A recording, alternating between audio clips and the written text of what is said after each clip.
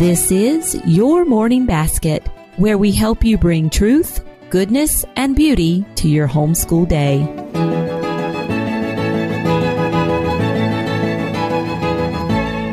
Hi, everyone, and welcome to episode 44 of the Your Morning Basket podcast. I'm Pam Barnhill, your host, and I'm so happy that you are joining me here today. Well, this is the final episode of this season of the Your Morning Basket podcast before we go on hiatus for Christmas. And I have to tell you, we saved a good one for last. This has been a fabulous season. I've been so fascinated by many of the conversations I've had, and this one is no exception. It had me thinking long past the time that the interview was over. So today we have Dr. Jeffrey Ryder, and he is a literature professor very close to my hometown, and he has a very fascinating take on catechism and memory. And I wanted to share that with the listeners. I think you're really going to enjoy this conversation today, and we'll get on with it right after this word from our sponsor.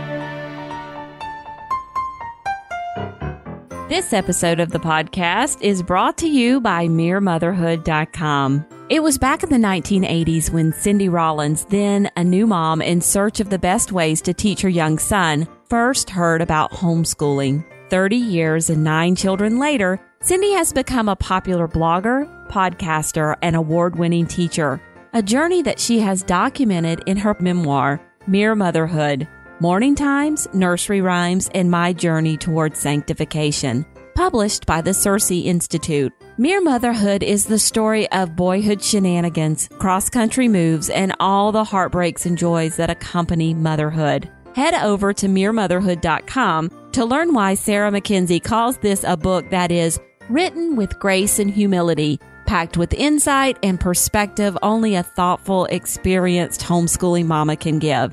The kind of book you'll borrow from a friend and never want to give back. And I'll tell you, you're not getting my copy. This was one of my absolute favorite reads of the past year.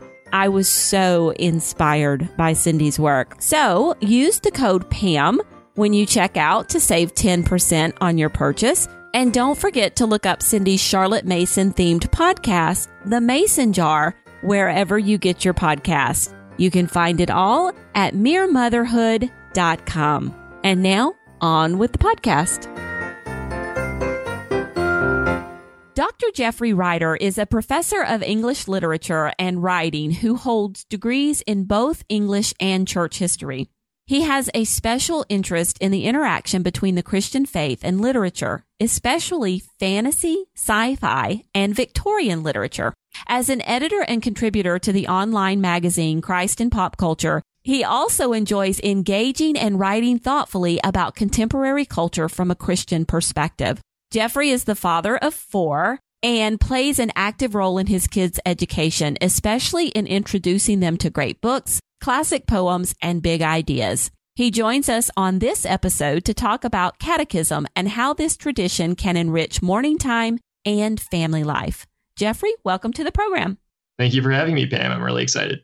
Well, we are excited to have you here. And I wanted to start off, a few years ago, you gave a great talk at a homeschool conference that I attended. It was our local homeschool conference. And the idea that you talked about was the idea of catechism in C.S. Lewis's The Silver Chair, which is one of the Narnia books. Can you talk to us a little bit, a quick summary of what that talk was about? Because it was so fascinating. On the subject of catechesis, and particularly as it relates to what Lewis is doing in The Silver Chair. So The Silver Chair is one of the later Chronicles of Narnia. It was in the original ordering of the books. It was the 4th one. It's usually now published as the 6th one, but it comes a little bit later. And so it doesn't have the Pevensey kids from the Lion, the Witch, and the Wardrobe and some of the earlier ones, but one of their cousins, Eustace, and then his friend Jill are both parts of this book, and they end up in Narnia. And there's a scene very early on in it when Jill is having her first encounter with Aslan, who's the lion who kind of represents Christ in the series in some ways. And he gives her this set of instructions, these 4 signs that she's supposed to remember before she goes on this mission into Narnia. And that, I think, as an adult, when I was reading that, it really struck me in a way that maybe it hadn't as a kid. And so I got to kind of thinking about the ways in which education in general was played out in the Silver Chair, because if you read the book, it's the beginning and the end of the Silver Chair both are in a school. It starts and it begins and ends in a school. And Lewis has some very harsh criticisms for how this particular school that they call Experiment House is set up. And so I kind of thought, well, it seems like he's maybe contrasting views of education, like his own perspective versus the one there. And the one that Jill has, it seems to be much more based on direct memorization of things. Aslan just tells her to remember these signs. And the more I got to thinking about the language, and I'm probably not the only person who's sort of seen this before, but it just resembled some passages actually in Scripture. And so I actually wanted to read this little passage here because I love it so much. And it's the section when Aslan the lion is giving her the tasks to do. And he says to her, kind of right before she's about to enter into the actual land of Narnia, he gives her these 4 signs that she's supposed to do. And then he says in the book, but first, remember the signs. Say them to yourself when you wake in the morning and when you lie down at night and when you wake in the middle of the night. And whatever strange things may happen to you, let nothing turn your mind from following the signs. And secondly, I give you a warning. Here on the mountain, I have spoken to you clearly. I will not often do so down in Narnia. Here on the mountain, the air is clear and your mind is clear. As you drop down into Narnia, the air will thicken. Take great care that it does not confuse your mind.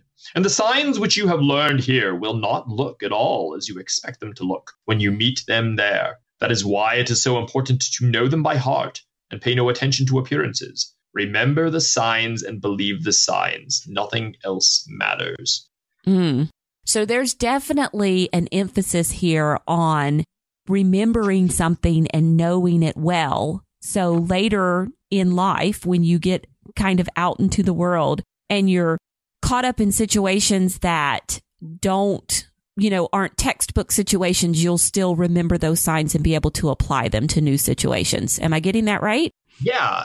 And in fact, that's not just a Lewis concept. In fact, I think that he's actually deliberately evoking a passage from Scripture itself and talking about this. And it's actually a fairly well-known one, particularly from the Jewish background. This is a really significant passage. It's in Deuteronomy chapter 6, verses 4 through 9 in particular. And in that one, I'm going to use the NIV for this one, but because that's the one that I've traditionally memorized from, but there's different translations. Hear, O Israel, the Lord our God, the Lord is one. Love the Lord your God with all your heart and with all your soul and with all your strength. These commandments that I give you today are to be upon your hearts. Impress them on your children. Talk about them when you sit at home and when you walk along the road, when you lie down and when you get up.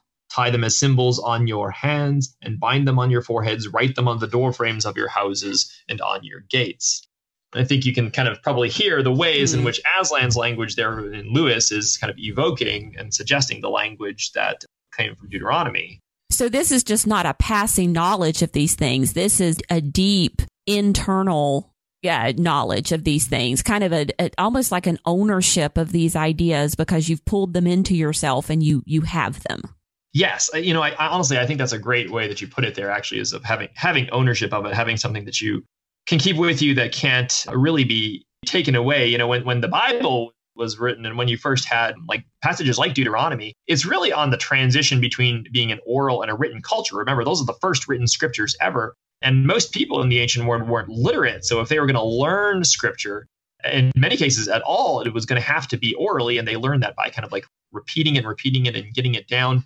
And in, C.S. Lewis actually has a great little essay that nobody ever reads on this subject. It's called The Parthenon and the Optative. And it's really short. It's this really funky little essay where he basically argues, everybody likes big ideas. Everybody likes to talk about like the classics and all of these high-minded principles or in some cases like Bible knowledge or scripture. And he uses that as like the idea of the Parthenon, like the great temple that we all know the image of from ancient Greece. But then most people don't want to do like the really hard work of like going down and just actually like grinding out and memorizing it. And he uses the case of in the Greek languages, a particularly stubborn little grammatical trick called the optative, which almost everybody always kind of like struggles with. And he's like saying, yeah, everybody loves the idea of the Parthenon, like these beautiful, grand ideas. But then to actually really master them the way somebody like a Lewis himself would takes work. It takes like this idea of repeating and memorizing. But then once you do, you have it always. Like it's always with you. Nobody can take that away from you anymore. It's actually part of you. Oh, wow. Okay.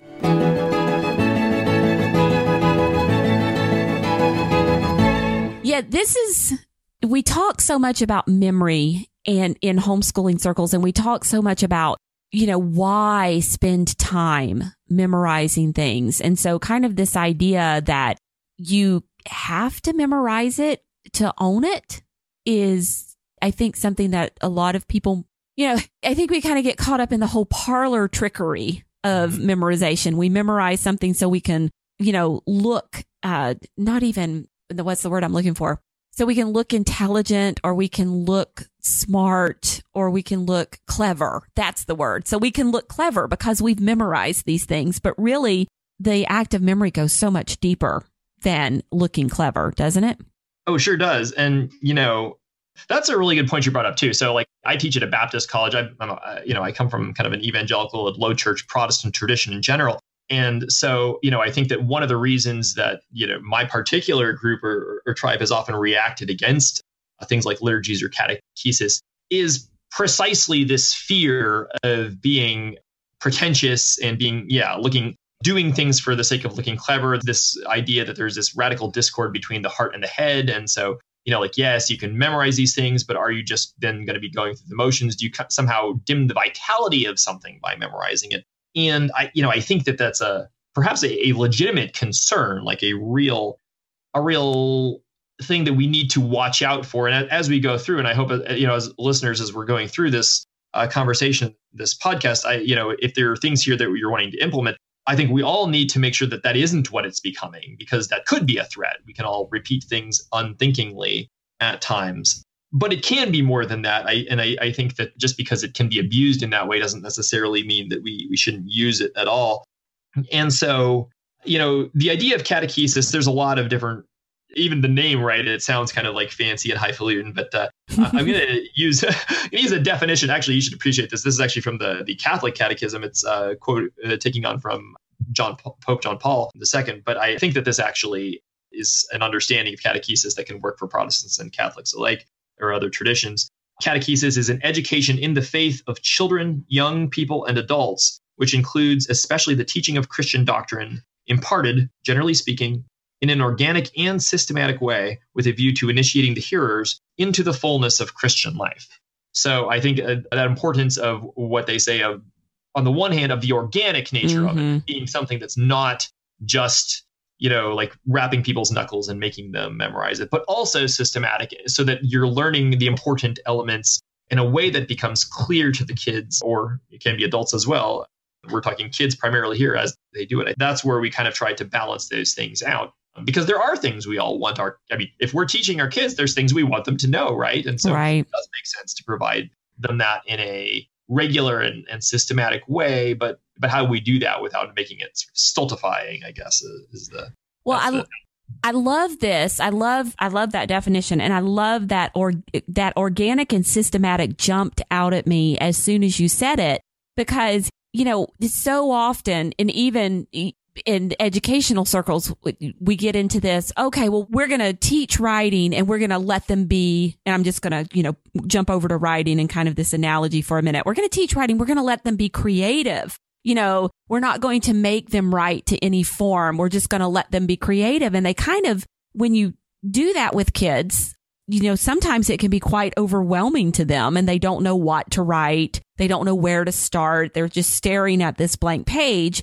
And so you lose, there's a place for teaching them the forms too. There's a place for teaching them the systematic things too. And it comes together and marries to make, I think, a much stronger writer. So kind of the same thing with the faith, where you have this one side that is organic, and maybe it's living the liturgy, a love of Jesus, a personal relationship with him, things like that. But on the other side, you have this systematic memorizing of certain truths that, when you marry the two together, kind of make a more complete faith. So I like that organic and systematic as kind of being two sides of a single coin. Yeah.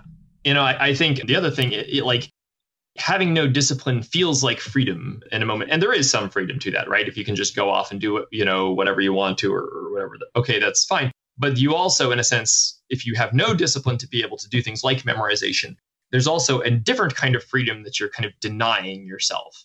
Once you've mastered something, then you have a whole nother ability or skill or knowledge that you can use and use freely that you didn't have before. And I think, and this is, and I love to be able to quote this or tell you where I get this from, but this is just floating in my brain. And unfortunately, I apparently have not done the discipline to remember it. But I feel like it's maybe something from Lewis about the idea of like a great artist or maybe a piano player, like who, can, once they've disciplined themselves enough to really learn the music, then all of a sudden can have a lot more sort of freedom within it. But a good example I like to use for my own life is when I was younger, I used to read stories to my little brother, and his favorite was The Lorax by Dr. Seuss. And I read it so many times, dozens and dozens and dozens of times. And so eventually I memorized it. I memorized the whole thing complete with all the voices that I used to use with it when I was doing with him. And now, it's so sunk into me, I can pick up from any point in that story and start telling it. I'll do, like, if we have like poetry readings on campus or something, I'll do that one. And I can like slightly change up how I do it in one sense or another, and I suspect probably like somebody in theater or on Broadway who's done a show multiple times probably has that freedom as well. Like it's a different kind of freedom, one that only comes from the mastery of something. And if you never discipline yourself enough to master it, you never get to even experience what that's like. And I think that's certainly, if we're growing in the faith, that should also be what our faith is like too, that we are mastering it in that sense, that we get a richer freedom out of the boundaries of learning this material. Yeah. And as somebody who has experienced your Lorax performance, it's there, there's a beauty to it. There's, it's something you've internalized so much. It goes back to having ownership of it. You own that material. And so you're able to do so much with it. And so it's kind of like, owning the tenets of your faith so much, that you've always got something to meditate on. You've always got something to go back to, you have a basis. Sometimes this is something I struggle with is, kind of an apologetics or being able to evangelize. You really have to know that and internalize those things then to be able to turn around and do the evangelization work that you're supposed to be able to do as a Christian. You can't do that unless you know it. So you can do it, but it's not always going to be. It's not always very effective. It might be, certainly if we understand Scripture well and dynamically and organically as well as systematically. Sure. Yes. And there's always. I love is it St. Francis who said, "Evangelize always and speak when necessary." So there's something along those lines. Yeah, something I'm paraphrasing. I don't have that one memorized.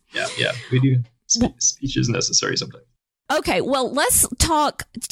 You kind of touched on this a little bit, but let's go back to exactly, and especially for those of our Christian brethren who might not come from a church where they practice catechesis or have a catechism. What exactly is it, and why have so many Christians throughout history practiced it? Sure. So, again, we can go back to the definition from the Catholic one and let me maybe break it down just a little bit. So it's education in the faith. We would usually use this in reference to education in the faith. And it can be for all ages, children, young people, or adults. People might come to faith at different periods of time. And we're focusing, of course, on the children and young people because this is for morning time in school environments. And it's Christian doctrine. So the thing is, now I hope to talk a little bit more, too, also just about Scripture generally. And that should be important. But doctrine specifically, kind of like the organized and coherent putting together of important teachings of the Christian church, that is a key component to it. And, you could read throughout all the Bible, but also having those boundaries by Christian orthodoxy are also important. And so having something in place to prepare us or help us to be able to think through and understand what those boundaries are from an early age, will be helpful. And with the view toward, and this is the big picture that he ends it with, a view toward initiating the hearers into the fullness of Christian life. So So that's the goal. I mean, that's the goal for a lot of our listeners, I think, is that's what we want, initiating in this case, the children into the fullness of Christian life, and to do that in a way that makes it sinks down deep, like we were saying, but also is rich and beautiful as well. And practical. Very practical. I think that's one of the nice things about it. And Mary, like you said, it kind of combines or marries high-minded ideals, but also with actual work and actual stuff that you can do. So the other thing is, like, if we're not doing it if we don't have some kind of nice catechesis element in place, the trick can be then we're giving them doctrine, or we're giving them teaching, or giving them the Christian faith just kind of like randomly or in a more scattershot way. And then we can't be quite as certain that what we want to stick is what's actually sticking. And, there have been catechesis has been a part of the Christian church really kind of from almost the very beginning. I mean, I would maintain even those passages in Deuteronomy are referring to a kind of a catechetical approach in general, but there's very early versions of Christian catechisms that we have some versions of. There's an old document called the Didache, which was probably from around the 2nd century, which is a version of this. And then we have some beautiful catechesis from a 4th century theologian named Cyril of Jerusalem that are also quite nice. So it's very old. And again, it's old because it has been found so effective. And there's a lot in the Catholic tradition, but there's also been many in the Protestant tradition as well. Even ones that are Baptist, which for those coming from my own faith angle or tradition could appreciate. Yes, even Baptists had their own catechisms at sometimes too. So it's something, because it, like you said, it's effective, it's practical, but also fulfills like real ideals of the Christian life as well.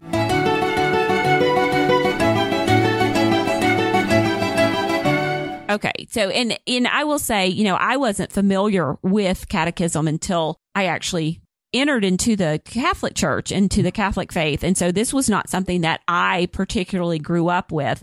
And I'm only familiar with, so therefore I'm caveating this with, I'm only familiar with the Catholic Catechism, right. But it's very scriptural. All of the things that are in there are based on a scripture in one way or the other. And I would probably hazard a guess that most catechisms are like that. They're all have a basis where if it states something in the catechism, you can go back and find multiple verses, to support that. And then we're not going to get off into the tricky waters of capital T tradition in the Catholic Church, but right. Especially for the Protestant catechisms, I would hazard a guess that there is some scriptural basis for all of the things that are outlined in the catechism. Yeah, most versions of the catechism, different catechisms that I've seen, will usually have either notes or parentheses or something that will include several different texts that illustrate the point that they're talking about. Some of them will be coming directly from Scripture. Others will be doctrine organized, but with the background in Scripture that you can look it up to find out more about it. And I would think that hopefully any Christian entering into or looking for a traditional catechism to work through would be able to see in most of the words there just elements that ring true to them, that they're like, oh yes, this is biblical. This is really does come from Scripture. That's not just words of, it is words of men articulating truths that have been discerned and gleaned from Scripture, like you were saying. Okay. So, I just wanted to stress that, these are nobody's pulling this stuff out of thin air. Right. It's Scripture. Yeah, I would, if you find a catechism that is doing that, then I would highly recommend you be skeptical of it. So avoid that one. Not the point. Okay. So now we have this kind of systematic laying out, and you pointed out the systematic part again. Most catechisms, especially for young children, start with, who is God and who am I? And, why am I here? They start, you always have the classic joke of the man climbing the mountain to get to the wise guy on top and have him, what is the purpose of life? Well, all he needed to do was go back and read his little catechism there and it would tell him. He didn't have to climb the mountain. Yep.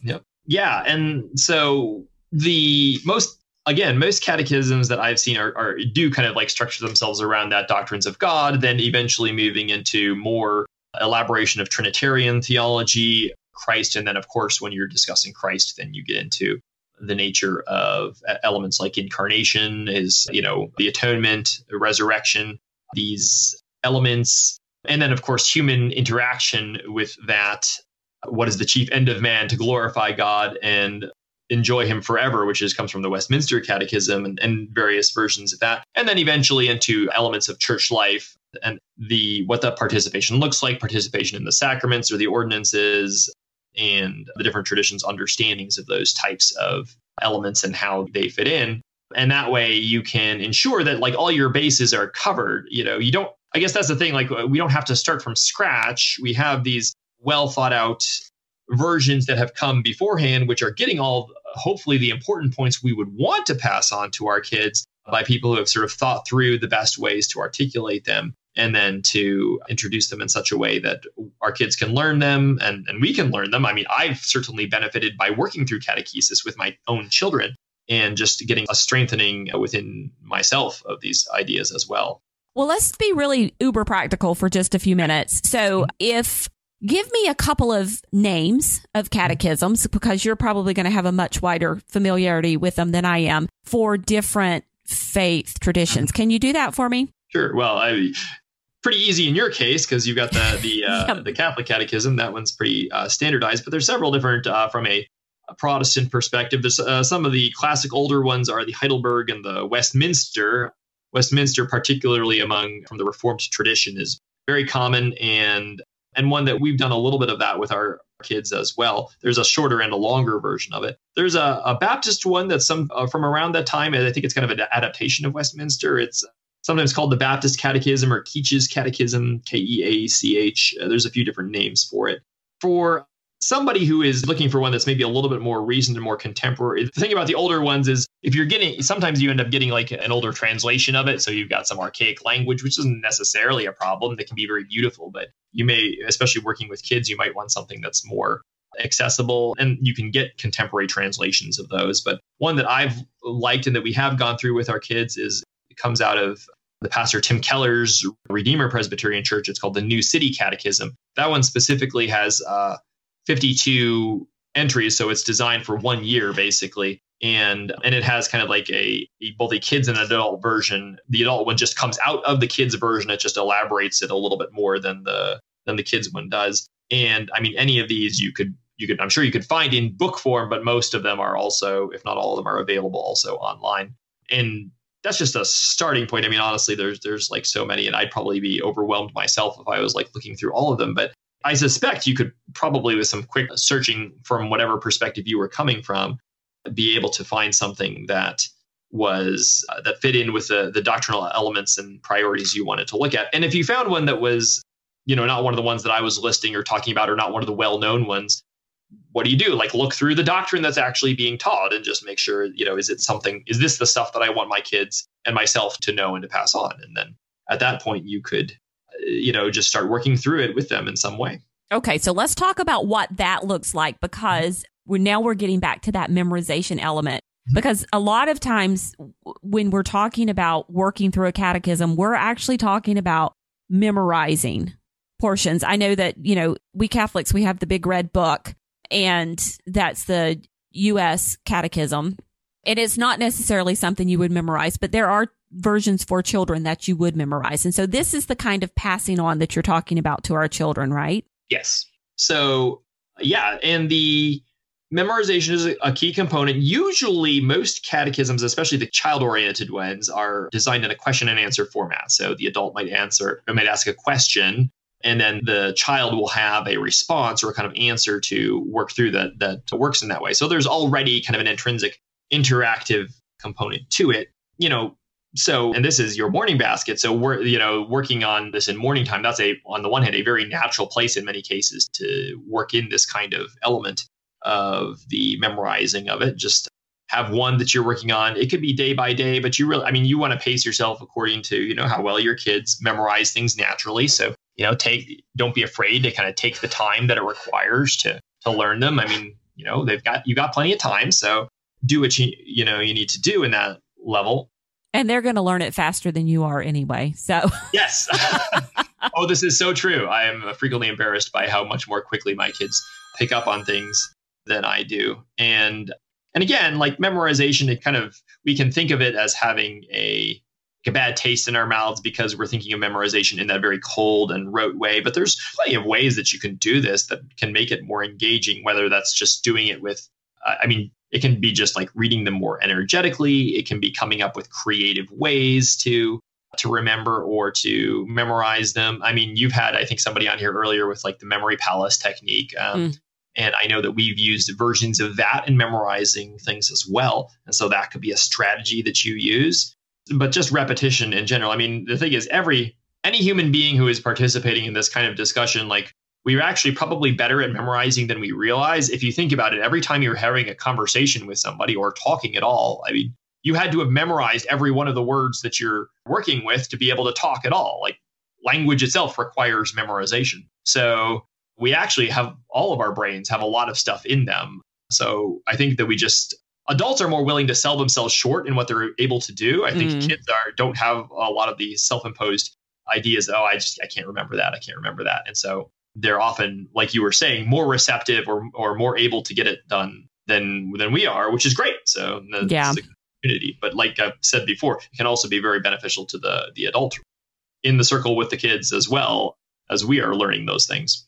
Yeah, it's funny. I wonder, that's a very good question. How much of the adult kind of, I won't say inability, but lack of fluidity in memorizing, how much of that comes from preconceived notions we have about our abilities and not our actual abilities. So, yeah. Right. And obviously there's realities. I mean, different people are able to memorize more or less elements. But I agree that I think we may, I'm not trying to like stress people out. I think that we actually are often capable of doing more than we anticipate or think that we can do.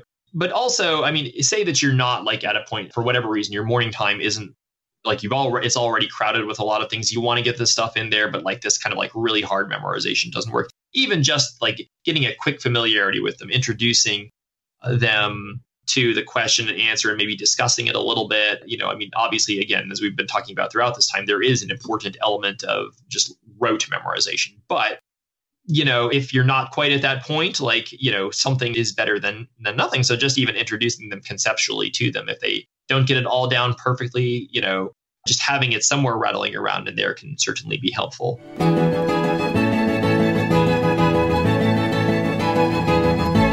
Okay, so that brings up two very important things. First of all, I want to go back to the point you made that you have plenty of time. So this is not a race. Just take the time to memorize it. And I think you're going to find that it does go quicker than what you think it might. And then you mentioned discussion kind of in substitute for memorization, but really, even if we're memorizing it, we should be having these discussions. It's not just memorize and move to the next one without ever talking about what this means, right? Yes. And thanks for bringing that up. Absolutely.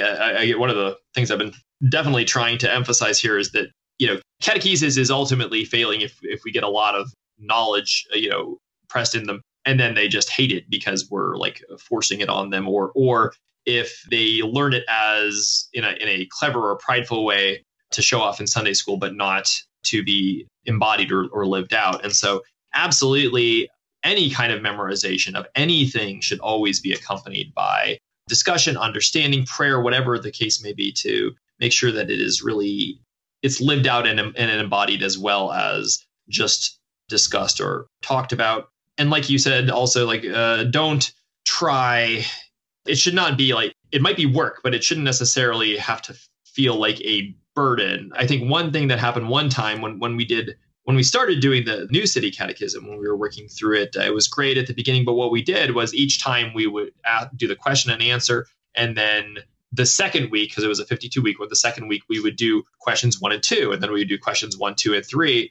By the end of that, when we were having all these questions, 10, 20, 30, 40 questions all at once, I mean, at that point, by the end, it kind of felt like we were just doing it to do it. And that kind of informed the way in the future when we tried other types of catechetical processes, that we weren't trying to hammer it home, because I think we were starting to lose the value of it, lose the point of it, by making it something that was more of a chore than a discipline of a Christian life that was also beautiful. So definitely keep those in mind. Another thing, by the way, which you can do also is music. Certainly, we have a great aptitude oftentimes to learn musical lyrics. And I know that for Westminster, there's several different CDs or albums or other things which take questions from them and set them to music. I wouldn't be surprised if the Catholic Catechism had some versions of that as well. And so those can be fun also if they're well done, because the kids can respond to it in a way that, it feels even less burdensome or less onerous if they're able to hear it musically speaking. And if you don't have them for the catechism, maybe even you can make up your own little tunes for it. There's certainly no reason why that couldn't be done. Just hearing you talk about this takes me back to that organic and systematic, that two sides of the coin. And you're talking about, you mentioned a couple times, living out the Christian faith. And so this makes me think back to the Lectio Divina conversation that I had with Ashley Wolleben a couple weeks ago. And I mean, there's very much a place for kind of a Lectio Divina practice of catechism, isn't there? Where you come in and you get the catechism material, you get the question and answer, and then, you discuss it there at the table. You have time to mull it over. So you're learning it, you're memorizing it, you're going through this discussion process, and then you go forth and have an opportunity to live it. And if you don't get to that last step, if you don't get to that honey making step, that living it step, then you're missing a big part of the process. That's, again, that is really the whole point of the process, is to be able to live it out. And, honestly, another aspect to this too, I think on the one hand, the morning time is a natural occasion when we can emphasize this type of memorization. But to go back to the passage from the silver chair and what he was evoking in Deuteronomy, another element of this is that memorization, the whole catechetical or memorization process itself can be more than just a sitting down and doing it, because there's lots of other settings where we can be working on this. And that's what Aslan is talking about in the passage to Jill, right? He's like, remember the signs in all of these different circumstances, repeat them and say them to yourself. And the same thing is true of the Deuteronomy passage. We may think it's a little bit weird to talk about writing things on the door frames of our houses or putting them on our foreheads or whatever. But the point behind that, really, what Moses, in delivering that address, was trying to get to the Hebrew people, is that this should be your life. Your life should be one just that is surrounded by truth, that is surrounded by God's elements in Scripture. And that can be, if you're going on a walk with the kids or something, just a little bit. I'm not saying, again, that you turn every other occasion into just like this hardcore teaching experience, but you can do that a little bit. Honestly, one of the most, I'd say one of the most effective memorization times I've had, particularly with my second son, is when we were potty training him. And, he would like me to do poetry with him. This wasn't catechesis, but it was memorization stuff. And we would just, although I did do some scripture sometimes with him with that too, because he's just sitting there. He's not doing anything else. Right. So it's part of our daily life, part of our regular time, but why not? Why not do it at that point as much as anything else? And by having that memorization process be lived out in our regular life in other ways, that also means that we are more likely to think of these truths as applying to our life as in ways other than just in the morning time. So a child who sees this catechesis as something that inhabits all aspects of their life will also therefore probably be more likely to bring it out at times other than just this one selected time.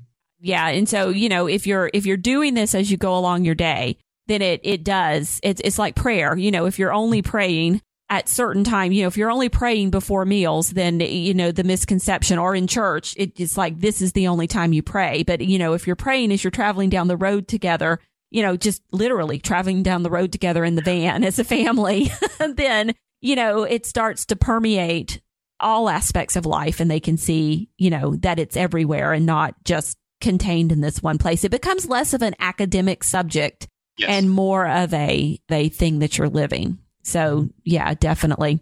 All right. So what about parents who want to kind of dive deeper into this idea of why memorize catechism? Why do catechism with your kids? Do you have any resources for them? Sure. So there are several things that are written on it. And again, honestly, like many of your readers probably have as much, if not more, facility than I would to just do a good, Google search and find a good site that would give some information on that. My backgrounds or sources tend to be on the more academic side. I'm going to recommend, first of all, one source, which actually really isn't about catechesis at all, but I love it because it does kind of work on how our brains work and why catechesis might work for it. And it's got a very weird title. It's called Proust and the Squid. And I believe the subtitle is The Story and Science of the Reading Brain. And the author of it is actually just somebody who studies how children learn to read and has particularly studied children with dyslexia. But she spends a lot. She actually does mention Narnia specifically in it, I believe, and Lewis in it. But she's looking at the ways in which what we do when we are using oral language or memory differs from how we use written language. And so that gives some clue into how our brains work. And if somebody has, incidentally, just a child struggling with some kind of dyslexia, it's like a whole section on that, which is great. But it also gets into kind of the ways in which oral and written language differ and why, therefore, internalizing things orally and through memorization can be helpful. I think from a theological perspective, a writer who has some really good stuff going into how habits that it can include catechesis can really affect our practice there's a Christian philosopher named James K.A. Smith. Mm-hmm. His most famous is called Desiring the Kingdom, but he's got a more recent one, which I think is maybe a little more accessible, called You Are What You Love. And it's not just about catechesis, but that certainly plays into it. It also develops other things on liturgy. And there's another Protestant perspective on it is from a writer named Carl Trueman, The Creedal Imperative. He gets at some things in there as well. And again, for the parent who's looking for it, I would also just say, look around for, I don't want to say it sounds really bad to say shop for catechisms, but, certainly whatever perspective you're coming from, you would want to make sure that you're finding one that matches the particular aspects of Christian truth that your tradition might emphasize. And so, just there's no substitute for just looking at the actual content of them yourself and making sure that that's what you want them to learn. Because, certainly I don't want you to be teaching them something that would be contrary to your own understanding, your own best understanding of what Scripture talks about.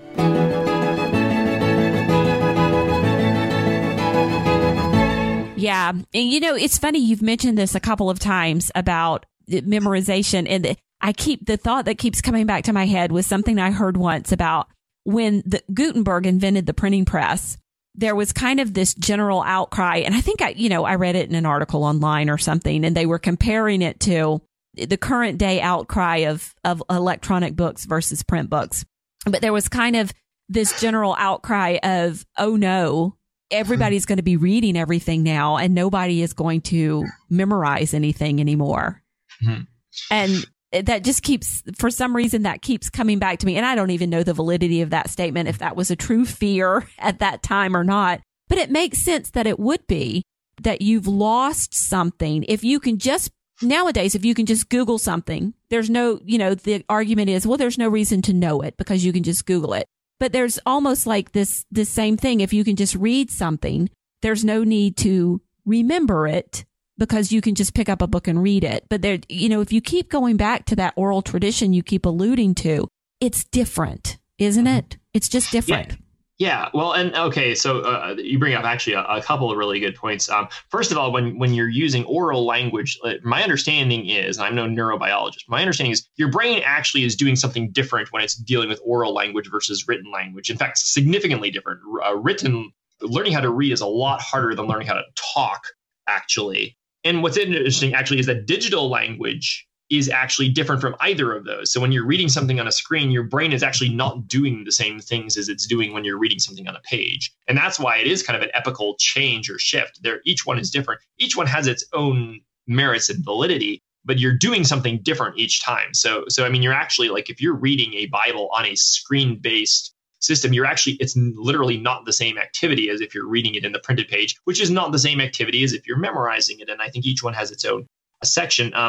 In the Proust and the Squid book, she gets at a really interesting point, going back even further than Gutenberg to Socrates, who, if you think philosophically back along, you had this set of teachers, right? You had Socrates, who's a teacher to Plato, and then Plato was a teacher to Aristotle later on. But the big difference was that Socrates was intentionally always oral. He never wrote anything down. All we know about Socrates largely comes from Plato's dialogues. And so Plato kind of wrote down versions of they're not necessarily word for word what Socrates said, but he's writing them down. and how that represents in kind of Greek society, kind of that transition from the dynamics of orality and speech, but also the dynamics of memorization there to this way when you write things down. On the one hand, you have access to all more information, but yeah, it's not internalized as much. I think one of the big questions that any of us, and certainly that convicting question for myself to ask me and others as well is, who are we when all our things are stripped away? Like, I'm an English teacher, but I have to ask myself, who am I when my books are stripped away? Like, if I didn't have those anymore, if something took them away from me, or who are we if our technology was stripped away, if some massive EM pulse wiped out all of our technology, what is left of us? If, like you were saying, if we didn't learn, how to do these things without the aid of technology, or even without the aid of books, so that if those things are taken away from us, what's left of us? What's left of us is what we have up in our minds and our hearts. The Hebrew word for heart, it does not just mean the emotional seed. It really refers to the will in general. That's why when Jesus quotes it in the New Testament, he actually quotes it as love the Lord your God with all your heart, soul, mind, and strength, because mind isn't in the Old Testament version, except that it kind of is, because the word for heart, lev, is actually the word for heart and mind. The Hebrews didn't really see a sharp distinction between the emotional and the intellectual. It was all integrated within them. So it's love the Lord your God with all your heart, mind.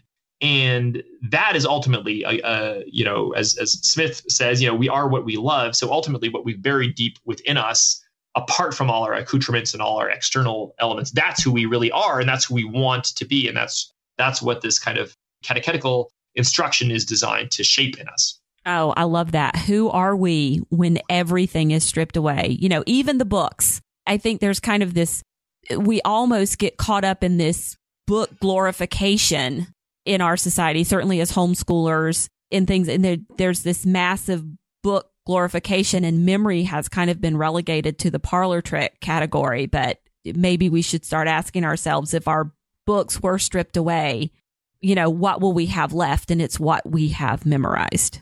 So, oh yeah, that's good. Besides catechism, then what do we impress upon our children? What things do we strive to remember as a family? And you've touched on that with the potty training, poetry and things like that. Yep. But, what else besides catechism, once we're stripped away, what else are good things for us to have left? Well, yeah, certainly, of course, those of us coming from any kind of Christian tradition will obviously say Scripture itself, first of all. And to its credit, I'd say most avenues of the Christian church that I've been in, even the more kind of low church versions, do emphasize Scripture memory really well. And that's good. I think what could be maybe sometimes strengthened is larger scale Scripture memory of longer passages, so that we have more context for them. Whether that's John 3:16, okay, but what about John 3? So we see more about Jesus's conversation with Nicodemus, which is terrific. Or one that we've worked with our kids for a lot is 1 Corinthians 13. It's a beautiful passage, and also the Deuteronomy 6 passage that I was working through earlier. And we're trying to look through the book of Philippians, and very slowly and haltingly and gradually, but trying to do the whole book of that. So Scripture certainly, and Scripture in context. Honestly, at this point, with some of the larger passages we've done, I couldn't even necessarily tell you which chapter or verse each thing is from. And maybe that's a little bit of a problem, because it's nice to be able to look it up. But of course, chapters and verses weren't part of the original Scripture passages. And so sometimes that having a single verse can almost lend itself toward abstracting us from the larger context. But in a bigger sense, also just, things that promote goodness and truth and beauty.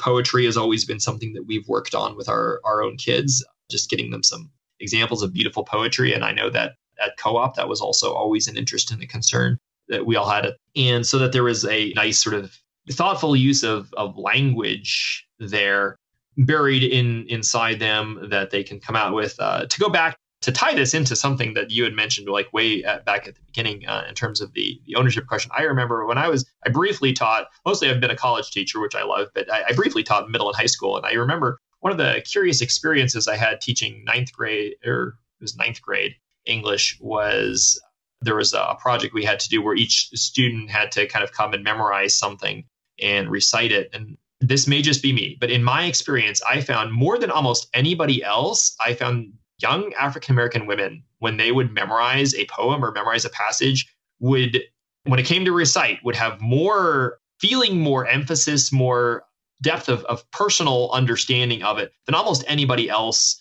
who did the project. And again, I think that goes back to that was something now that they had, something that was, like we were talking about, could not be taken away from them.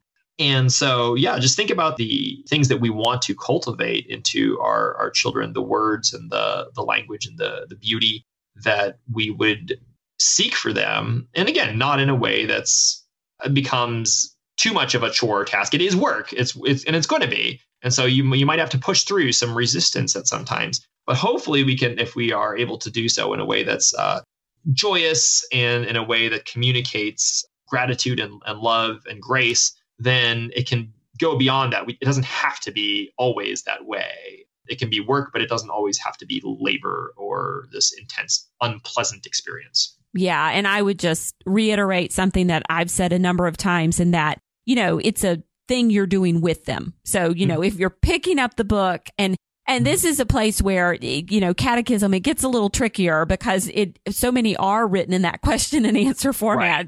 Right. But, making sure that they understand that you're memorizing it too. It's not, I've talked about this with poetry before. If you pick up the book and you say, okay, now tell me the poem, then of course they're going to be resentful. But if you pick up the book and you just say the poem, they're eventually going to learn it. There's no need to quiz them, and you're going to learn it too. They're going to learn it faster. But, Yes.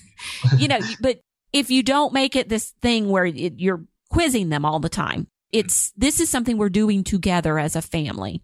And so making sure they understand, especially with that question and answer catechism format, that you're learning it too. So sometimes let them be the one to ask the question. That's a really good, I like that idea, actually. I think that works out well. And you can recite the answers along with them too, even if you are the one asking the question. So yeah, very much so. Very much so. And there's virtue in hard work, and there's virtue in learning that there's virtue in hard work. So, having some fun with it and then pressing on, I think can work, but certainly being a co-learner and coming alongside is a big one. Well, Jeffrey, thank you so much for joining me today. It was a fascinating conversation, and I really appreciate it. Well, it's been my delight to be here. Thank you so much, Pam. And there you have it. Now, if you would like links to any of the books Jeffrey and I spoke about today on the podcast, you can find them on the show notes for this episode at pambarnhill.com/YMB44, and they will be waiting for you there. Also on the show notes are instructions to help you leave a rating or review for the podcast on iTunes. We love it when you do that because it helps us get the word out about the podcast to new listeners. And like I said in the intro, this is the final episode of Your Morning Basket for 2017. Never fear, we will be back in January with another great lineup of guests. And we'll see you on the flip side. You guys have a very Merry Christmas and a Happy New Year. And until we do, keep seeking truth, goodness, and beauty in your homeschool day.